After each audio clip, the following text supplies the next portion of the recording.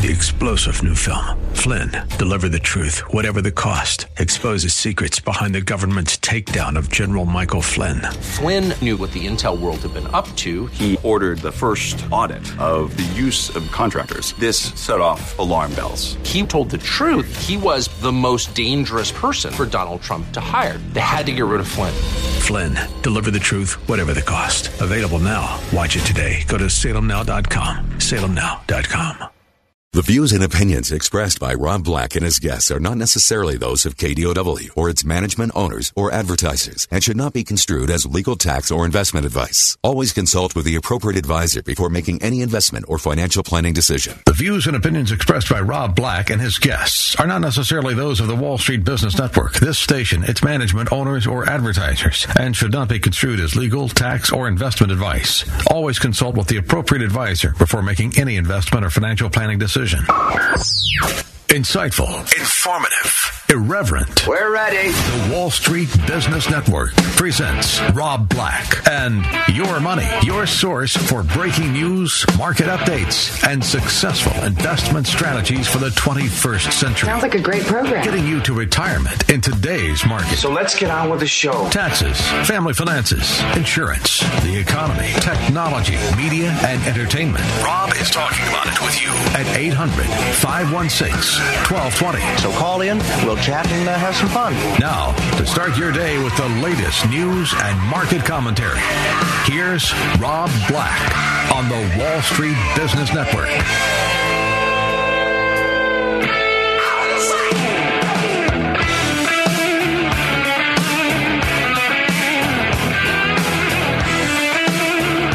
I'm Rob Black, talking all things financial. Let's talk real estate. In the beginning, there was fire. We know that's where it all began, kind of, right? Homo erectus, meaning upright man, species of archaic humans that lived many, many, many years ago. How many years ago? 1.8 million years ago. Now, we can get into the debate of classifications, ancestries, where they come from, part Asian, part European, part African. I don't know. That's not where I thrived in school. But that Homo erectus man had fire, and then he needed to protect that fire. So he got into a cave, and he moved into a home. And thus we start the history of real estate. Now, real estate's a little more complicated than that, for sure. But let's all hail the king. Let's jump from Homo erectus to the system of labor for protection developed into two separate systems in most countries, Texas and Tennessee. Royal families spread their wealth to friends, signing away titles and deeds to lands that allowed others to collect the revenues, the rent produced by the peasants that would live there and do the land. Now, the peasants were like, one day I'd really like to own my own farm. And the king would be like, no, it's good to be the king. You have to pay taxes to me because I will give you a military. Why have your own land? I'll give you military to protect you. So taxes started to come into it. Wasn't all bad for peasants because peasants were peasants. They were dirty. They had flies. And then, kingdom started saying, you know what? We got this great asparagus. That county over there, they got good corn. Let's start trade. So the whole use of land started to become even more commercialized. This led to non-agrarian shops and houses that still paid rent and taxes to different various lords and various kings. Things were bought, sold, and rented to common folk rather than the royal class. They started spreading the rule of the land. And they started creating landlords. So when you hear like, oh, it's Lord Terry from Britain, there's a land tied to that lord. You get it? The Lord of Sussex owns Sussex. So that's where landlords comes from. Now, the king is dead. Long live the king. The king is dead. Oh, boy. That's a little bit of a problem. So you jump into a little more modern times, right? Aristocracies were displaced. Sometimes off with their head. We created politics, free markets of sorts, trying to escape that whole peasant world. As we did that, we created more jobs. The age of machines, the Industrial Revolution. It was the great equalizer in human history. It probably was only matched with, bows and arrows and gunpowder as far as what came from it. Suddenly education became important. Suddenly specialization became important. Then instead of just the peasants working the farms, you had cobblers and seamstresses and cabinet makers. So the old system became obsolete. We started creating a middle class, a blue-collar class, and a white-collar class. And this all led into ownership of land. Joining me today, talk a little real estate, a little history. Tony Mendez, Bay Area LoanSource.com. How are you, Mr. Mendez? I'm well. Good day. So what do you think about my brief history of real estate? It was brief, and I think a lot of people in America just they didn't really have to grow up with that kind of kingdomship. Here's some land and you pay us some money kind of thing. We're all about mortgages and how to buy houses, but it took years for the mortgage to actually be what it is today, which kind of really developed back in the 30s. Which is kind of interesting because you don't think about it, but someone had to invent a mortgage. Yep. We think about people who invented like Diet Coke as scientists. The guy who invented barbecue sauce for McDonald's was a chemist. And you're like, I thought he'd be a chef. Now he's a chemist. But the invention of mortgages belongs to no particular country that I could figure out. Have you figured out where the invention of mortgages derived or originated? I haven't, and I tried to do a little bit of research, but they all came around at the same time in the 1800s, where banks would loan money. So as soon as we got a banking system, they had to figure out, what are we going to lend money for? It wasn't just that; it was the U.S. government also started selling off land. Because in 1800s, it was all owned by the United States, the government, and that had to be released to be sold. And then the banks kind of figured out that we could make some money on this, and they started, figuring out that we give you a 5-year mortgage, interest only was the theme back then. And then somewhere around the 30s is when we started seeing Fannie Mae, Freddie Mac come around, and they started figuring out like 30-year fixed. And we're one of the few countries that still actually has a 30-year fixed, but it allowed the average person or the low income to average income person to buy a house. We're one of the only countries that has a 30-year mortgage? We're one of the few countries that has a 30-year fixed mortgage. Okay. Most countries use ARMs, where they fluctuate based on ARMs, the economy. Adjustable rate mortgage. Yeah. I did not know that. Yeah. So the word mortgage, it's got the word death in it. I think a lot of people hate the word mortgage because it's literally you're tied to it for 30 years and you feel like you're going to be paying it for your whole life. Mort is death, right? An illegal agreement by a bank and another creditor, basically in exchange for taking title of a debtor's property.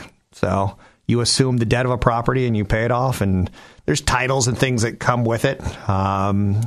Proper ownership per se. Maybe you would call it a lien, a deed. Yeah. But banks kind of invented mortgages, and I would say this story goes back about 30,000 total years. Mortgages were 30,000 years in the making from kings granting it. Yeah.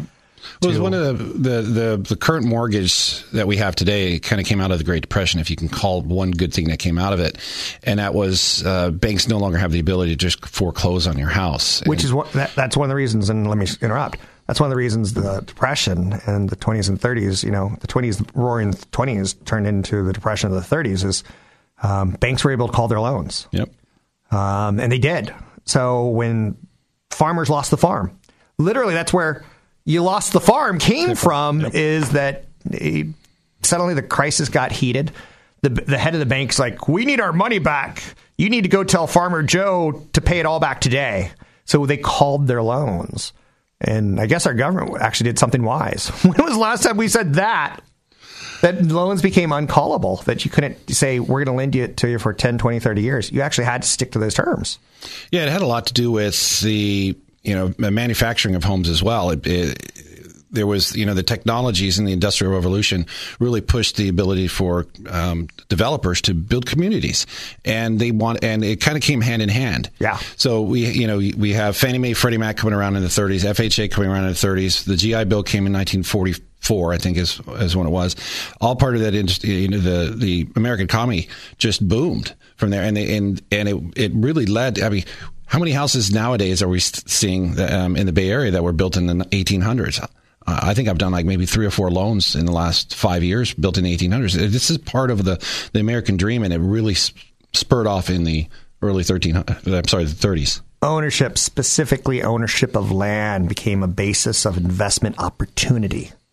The word opportunity is a big one there. Without a stable population and a set location, trade and commerce between groups is pretty limited. So when we got people living in a house for a long period of time, it created a much more stable economy. We'll talk about home ownership and much, much more. It's Tony Mendez with BayAreaLoanSource.com, and I'm Rob Black. You can find me at RobBlackShow.com. Want the podcast with music? Find the link to the other version of the podcast by going to Rob Black's Twitter. His handle is @RobBlackShow. Listen to Rob Black and Your Money weekday mornings, 7 to 9 on AM 1220 KDOW. I'm Rob Black, talking in real estate. Joining me today, Tony Mendez, doing a little history on real estate. Real estate's sensitive to the ups and downs of any economic activity. I look at real estate as a 19th and 20th century phenomenon, and before that, I kind of looked at it as like a defensible fort or cave that gave you some sort of not economic prosperity, but safety prosperity, so to speak. 1920s brought about a huge surge in real estate, created millionaires in the United States, which ultimately would become billionaires. 1930, 16 million people were unemployed, and the demand for real estate declined. No job, you suddenly became a nomad, and you started going across the United States, and you'd say, "Hey, George, tell me about the rabbits." And you'd trek across the United States in hopes for something better. And you'd come to California to pick grapes. Grapes of wrath, right? So one of the more interesting things, I think, when I became conscious of real estate was the 1970s with This Old House and Bob Vila. It was a PBS feature that kind of brought home ownership to something else. Like, take pride in what you own. You no longer have to be a nomad. Home improvement was a big thing. It was entertainment, but it was also about your home. Home repair, house flipping, do-it-yourself projects. A lot of people who said, not only am I going to buy real estate, but I'm going to fix my real estate and take some pride in it. Tony Mendez, BayAreaLoanSource.com. You remember This Old House? I do. You probably learned a trick or two, right? I loved watching it, and we were fortunate that my parents owned a house very early in our life, and we did a lot of maintenance. We did a lot of repairs, and we did buy a fixer-upper. Right. It was a divorced couple, and it was this kind of a divorce sale, and we bought this house for $88,000. It was probably worth a couple $100,000, and it had shag rugs and zebra wallpaper and unfinished rooms. So we didn't do it right away. We didn't do the whole Bob Vila aspect of it, and certainly not what they do nowadays where they can whip out a house in a week or a renovation. But it took us 10 years or so, and we eventually got all the rooms done in the way that we wanted it. But it was a great thing to do with my dad. It's kind of interesting when we look at it, how entertainment has, even today, we don't have to go back to Bob Vila and PBS, but today's TV shows, it's like, this poor family, they've lost everything. The dad lost his job and his leg in not the Vietnam War, in the Iraqi War, and we're gonna fix it up for him. Like, and we watch it and we cry, and they're like, show the house, show that. Like, we get caught up in the emotions of home ownership. Home is where the heart is. Home is, it's a valuable concept. I don't feel like I ever had a home because I was in a military family, and we didn't own homes. The military gave us housing, so to speak. Yeah. And it's kind of interesting. I refer to it as housing. Well, home improvement, especially for Bob Vila and This Old House, came at the right time. You had a massive amount of properties that were built from the 30s to the 60s and 70s, and they were getting old. And, it was just perfect timing for them where people were going, you know what, my house does need a little bit of this and a little bit of that. And next thing you know, there's this great show that was on PBS. It was a free channel. Everybody got it. And next thing you know, there was a boom in home improvement, and it still lasts today. In fact, there's indexes that follow the home improvement contractors and their sentiment on, how is it going to look in the next year. We're at a boom right now in home improvement. And a lot of that right now has to do with the ease of money. Yeah. The ease of lending right now, and especially when it comes to the equities that people have. Not only that, the choices that people have to move. So a lot of people are opting to add either an in-law unit or upgrade their kitchens and bathrooms, and this is part of this. It ties into with the way that mortgages work and the availability of the lending. Do you think back in caveman days, cave woman would say, "Grog, go store, paint," and he was like, "Lady, you broom! Clean cave!" It may have sounded a lot like, what was his name? The other show? Tim Allen. It may have sounded a lot more like that. But again, what you're saying is that the home improvement's big business now. And I go back to now TV shows, and they kind of make me sick. Flip This House and Tariq and Mazook and whatever they are. And they show how easy it is when it's really not that easy. But, Home Depot and Lowe's, Grog probably wasn't going to Home Depot to grab paint. He was probably smearing deer blood all over the walls of the cave to turn it red or something like that. But great investments because people care about where they live and they take a lot of pride in it. I've got grass. My kids get to play on grass, and I take pride in it. People look at me like, why are you wasting all that water on grass? Because I take pride in my kids being able to play on grass. I mean, you can look at that one statistic that for every home that is out there, there's 3 jobs created because of that home. So I did not know that. Yeah, and it could be everything from real estate to home improvement. The guy at Lowe's and the guy at the nursery. It's the plumbers, and electricians, and so on. A home is, you build it. 20 years later, you still have to do maintenance. And a lot of improvements. And I really do think that you look at the lending industry right now, and I think it's going to continue the way it's going. Just again, we go back to the availability of homes. Where are people moving if they can't afford a home somewhere else? And you know this, Rob. There's so many people right now that can't even afford to rebuy their own house. Right? So sure. They save some money, or they borrow some money, and they improve the property that they live in. Robert Frost used the phrase, "Good fences make good neighbors." And it's a proverb that it hits multiple cultures, in my opinion. Mending Wall is a favorite amongst literary lovers who enjoy discussing the poem's true meaning, but it's out there in German and Norwegian and Russian and Japanese and Hindi as well as English. Good fences make good neighbors. This is multicultural. This isn't just the United States. And again, the history of a home, it's long and complicated, but it's probably the biggest financial decision most people make. And I could tell you, one of my very first relationships, the father of the girl I was dating pulled me aside and he goes, "You're going to have debt till the day you die. And it's a good thing because it's going to be a home." And I was like, okay. I was a little bit too young to digest it. But the question is, do good fences make good neighbors? I think they do. Yeah, I think so too. So they're not as pretty as they could be, but what side of the fence do you own? Like, if you build a fence, do you actually own just your side of the fence? Can you tell your neighbor to paint and stain the other side of the fence so it doesn't rot from the other side? I've always thought that was a very interesting concept. You're talking about my personal experience. I'm looking at your beautiful fence on the inside. What does it look like on the other side? Right. So you can't see your neighbor. Well, yeah. And again, it's interesting because the white picket fences is something we think about the 1950s.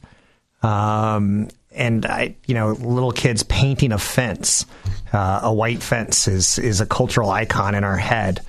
And I still paint my fence, and oddly enough, you know what I paint it? It's white. So, talking a little bit about home improvement, talking a little about ownership of homes. Any final thoughts on this topic, Mr. Mendez, during the segment? No, I think that I think you said it beautifully, Rob. So back in the Revolutionary War, one of the things that we set up was we're going to give more home ownership rights to people who fought the British. So we fight wars over home ownership rights. It's pretty crazy the way it's played out. Now, I'm not going to get into the complicated history of us taking land from the Indians and building homes on it, and then giving it back to 40 acres and a mule kind of thing. Yeah, do you remember that? Long story short, we got to get a break. It's Tony Mendez with Bay Area Loan Source. We're talking a little history of real estate. Catch Rob Black and Rob Black and Your Money live on the Bay Area airwaves, weekday mornings from 7 to 9 on AM 1220 KDOW and streaming live on the KDOW radio app or KDOW.biz. So we're bouncing from cavemen to modern age homeowners to home improvement to pride to fences making good neighbors in the Revolutionary War. Let's go back to San Francisco and go back to 1848. The New York Herald was the first major newspaper on the East Coast to report about the discovery of gold. And for some reason, gold is awesome. And the Queen once sent Columbus, "Go find me gold," or something like that. So President James Polk in 1848 confirmed the discovery of gold in an address to Congress. This was a pretty big moment because California became the mother lode. From other countries and other parts of the United States, everyone suddenly were like, gold. Squatters took over land and stole crops and cattle. San Francisco was a settlement before the rush, but residents, once they learned about the discovery of gold in the hills, San Francisco became a ghost town of abandoned ships and businesses.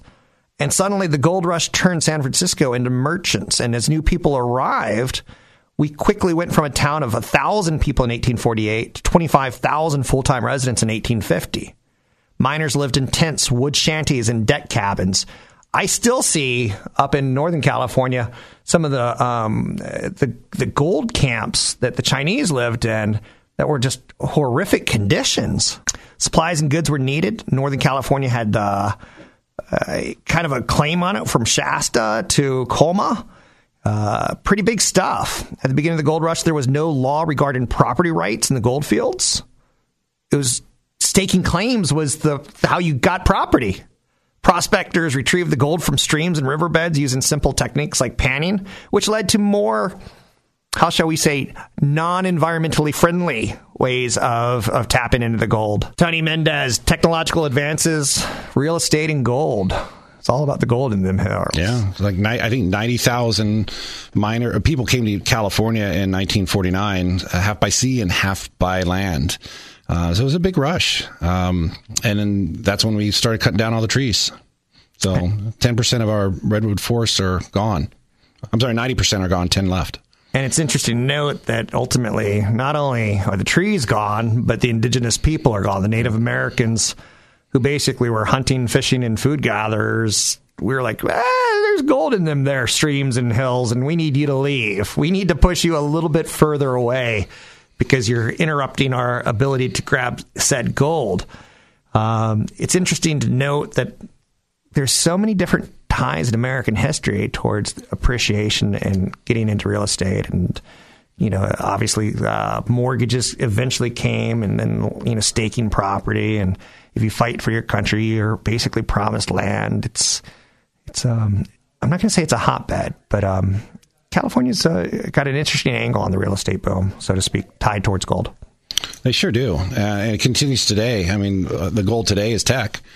And look what's doing to San Francisco real estate. And I imagine that's what it was like when you were looking at a gold mine that was hot. I don't know what the actual term would be. You struck gold and it's still producing gold on a daily basis.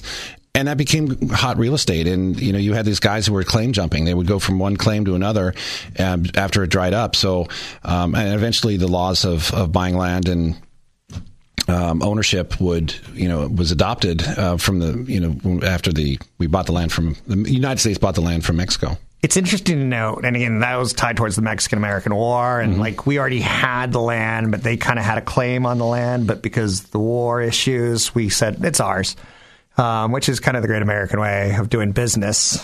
You just get there and put a flag and say it's mine. Did you know that the gold rush is partially to blame, or history partially blames it for homosexuality? I did not know that.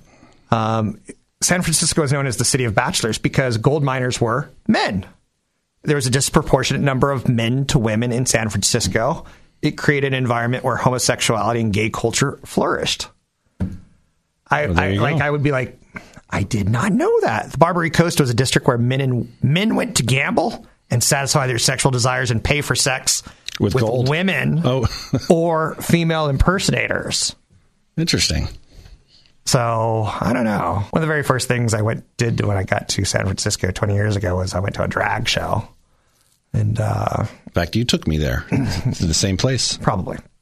It's kind of a rite of passage or something like that. And let's just say the Mexican-American War led to many, many, many things.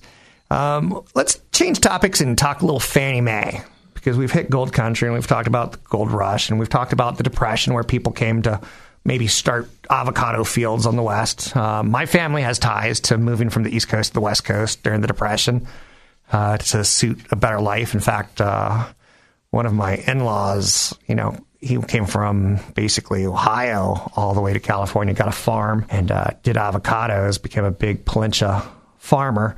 But guess what was on his land? Oil. Yeah. So not only was he a farmer, but he was an oil guy too, which is, I think, again, fascinating in and of itself, but we don't have to beat it to a pulp. Let's talk a little Fannie Mae, because, doing a little bit of studying on Fannie Mae, a publicly owned, government-sponsored business, a charter, I suppose, started in the 30s, 1938. It helped people buy land.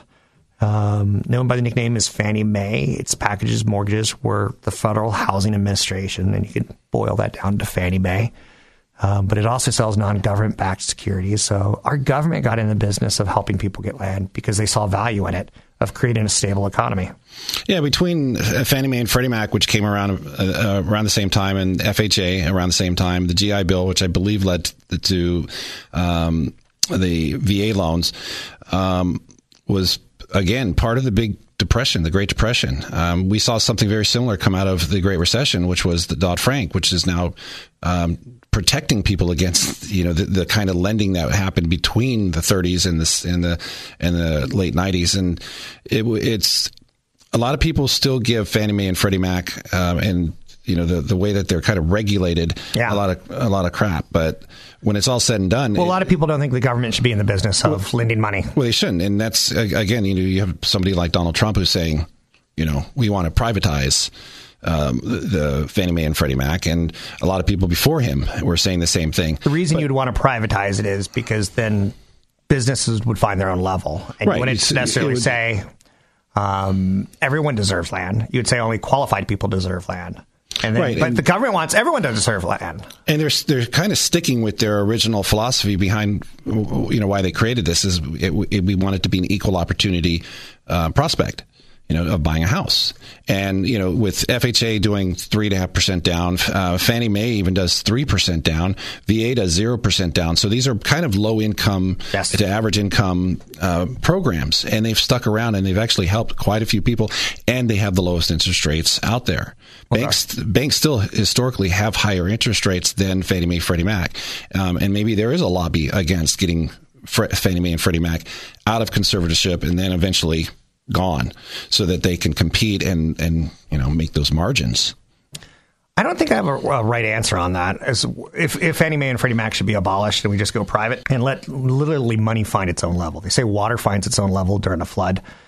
So if your house it needs a sump pump to get the water out from the bottom basements. But the argument there too is you would see probably 75% of the wholesale lenders disappear because they use Fannie Mae, Freddie Mac to supply them the funds. They buy it, they securitize it, they guarantee it, they make it, they give the industry liquidity. But it also begs the question of, if you don't have the money, the housing crisis that we just came out of, a lot of people think happened because we gave loans to people who didn't deserve loans. Well, that's the Dodd-Frank part of the Great Depression, the Great Recession, and Dodd-Frank came out, and now we have the ability to repay rules. We have all of the rules now and the guidelines that have been tightened up to protect the ownership. In fact, it shows you how sticky this is. We're arguing about it. Well, I don't know if you're really arguing about it. It's a mathematical formula. It is a mathematical formula. It doesn't mean I don't like you. You've liked me for how long? Too long. Too long. But if you're sitting in a house right now, then you've watched your value go from $400,000 to $800,000, or it could be $700,000 to $1.5 million. It has a lot to do with the fact that the market, the ownership pool is much more qualified. Right. If you were going and but we get in trouble when politicians say give it to the unqualified. You could do liar loans. Liar loans, I think, were created so that poor people can get mortgages. The only lenders that are offering those types of riskier loans, what we call non-qualified mortgage loans, are the banks and the riskier investors. And yes, it is part of the whole ecology of real estate. Is and the kind of buyers out there. You need private money. You need a stated income loan or a bank statement loan, but the majority of people, 80-something% of people in the United States, are using a Fannie Mae or Freddie Mac loan or a conventional loan. To say that it's a system that has benefited me, but it's also a system that's easily to criticize when it fails. Do you remember when Cartman saw Kenny's mom kicking a can down the road? He goes, "Kenny, what's your mom doing?" And Kenny would go, "She's moving." She's kicking a can and she's moving. That's the joke. Poor people don't have homes. They literally move from neighborhood to neighborhood by kicking a can. But again, that's an interesting question. Do poor people, do lower income people deserve to, should they own homes? Or is it a commitment that we put around their necks that could ultimately backfire, as it did? And then you get these quasi-government businesses like Fannie Mae and Freddie Mac, or like the Federal Reserve. A lot of people don't like these quasi-government entities basically making financial decisions or helping people make big financial decisions that maybe they deserve or don't deserve. Does everyone deserve a chicken? According to one president, yeah. Does everyone deserve a home? According to some politicians, yes. But it is a big financial commitment, and Fannie Mae and Freddie Mac are there for you. You can find Tony Mendez at BayAreaLoanSource.com. He does all my mortgages. We're talking about the history of real estate. Don't forget, there's another hour of today's show to listen to. Find it now at KDOW.biz or on the KDOW radio app. I'm Rob Black, talking all things financial, talking about property and home ownership rights in the United States. We started with cavemans and UGG and ook, and we've come all the way to the United States and the gold miners' days. But even before the gold miners, we have the Civil War and we have slavery, where you may not know about Amistad, but Amistad was a big legal case in the United States where slaves were property of people. We have a complicated history with home ownership and property ownership. People were property. Now, I'm not going to tackle that big one because Matthew McConaughey already did it in a movie. All right. Representing the slaves from the slavery boat Amistad. But it is fascinating to see how divided our country can be on property and property rights, right? And whether it be the 49ers, the gold rush, or whether it be the Revolutionary War, we fight for land. And a lot of times it's fight to the death, right? A precursor. I want to jump to another topic of real estate in the United States. And this is one that I talk about on a regular basis. It's real estate investment trusts. In the 1960s, Dwight Eisenhower, President of the United States, signed legislation into law in the United States where I think it was kind of, I want to say this, the Caucasian man taking care of the Caucasian man, the Caucasian rich man. So Congress basically created a thing where real estate could be owned in clumps. So you can go out and buy a stock called a real estate investment trust. It was publicly owned. And suddenly you can own a mall property or an apartment building in San Francisco, even though you lived in Boston. And you only own 1/100th of it, or how many other shares were out there. But the company, the REIT, had to pay basically 90% of its income back to shareholders. So you got the property that the company owned. It went up and down in value. Office buildings in New York, office buildings in Boston, office buildings in San Francisco, LA. Maybe it's apartments in Chicago. There was various ways of doing it. But I think it was an interesting way of packaging owning commercial real estate to not the average person, but the rich person who could afford a stockbroker. And you forgot the other part of that is you also had lower taxes on the ownership. So the owners, the company didn't pay taxes. The company didn't pay taxes. You're right. But they had to share that income with the shareholders. Right, which could also have been wealthy people. And that helped build real estate because developers were like, we want to build more office properties. Where do we get money? And it was from the stock market. It was the capital system that gave it to them ultimately. So bringing us home on this, real estate's kind of complicated, and our government's got its fingers in it, and it's got a long and very dark history as well as a very positive outcome in a lot of scenarios for people. A lot of people, all they own is their home. Yeah. Well, same thing too. When you look at that kind of co-op look, or how are we owning property? Where is the money coming from? You can also look at the way that condos developed in the United States. Condos were not novel to the United States. To the world. Are condos a bastardization of the single family home? Is it a monstrosity? Well, I mean, originally it was designed like co-ops in New York City, and it came around in the late 1800s, mid 1800s, and it was designed to help people who couldn't afford to rent, and they would basically co-op and live in a kind of a confined area, but closer to work instead of going out and finding a single family house that was farther away. It wasn't until the 1960s when condominium was actually a word, and it was defined as a condominium as a co-ownership instead of a co-op. I guess that is kind of what a co-op is, but now you actually, instead of just renting out a spot as kind of the co-op situation, you're actually you're co-owners with other owners. And this is kind of like what a REIT is. And it was the best use of land that you could find as well. And for the record, I want to say the average person, if they want to own commercial real estate, should do it through publicly traded REITs. It's crazy to think about, but when you own shares of Apple, you're an owner of the company. When you own shares of a REIT, maybe you own apartment buildings in New York. You can't go in and say, this is my property, you need to clean this up and throw fresh paint on the walls. But it is ownership. And you can be out like that, clean and cut, right? Yep. At any point. So you don't have the mortgage. You don't have the 30-year commitment that the developers may have. And again, how many jobs in the United States are tied towards the housing market? It's enormous. It's a huge market. That's why we talk about it on a regular basis. The auto industry, less important than it used to be. The home industry, still very important. And I'll tell you what, every time I see a hurricane or an earthquake, I actually cheer because it's positive economic activity. I know it's horrible. People get flooded, they lose their homes, they lose their pictures, the house burns down. But I see jobs that come out of that for years and years to come. Now I also see contractors jacking prices, and that's not cool. But economic activity and housing go hand in hand. Sure does. And, it's the ebbs and flows, the booms and the busts that people have seen buying opportunities and they've seen them go away. And, still the American dream is to get rich slowly through real estate. And it's going to continue to drive people to buy more houses. We're creating more household formations today than we've ever been creating. And that's going to be a demand on housing no matter where you are. You can be in a little world like the Bay Area and go, where's new housing going to go? It's going to go to multifamily housing.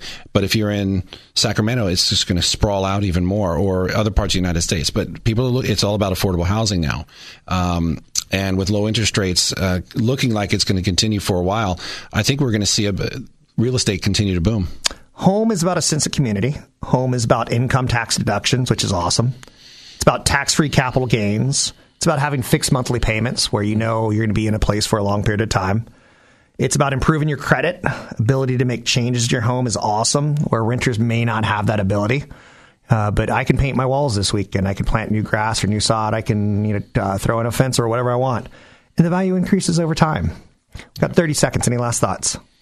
No, I think that was a good summary of the history of real estate. Is that it's still growing, it's still adapting to the needs of the people, and home ownership rates are going back up. I think that's great. You can find Tony Mendez at BayAreaLoanSource.com. You can find me at RobBlackShow.com. Tony is at BayAreaLoanSource.com.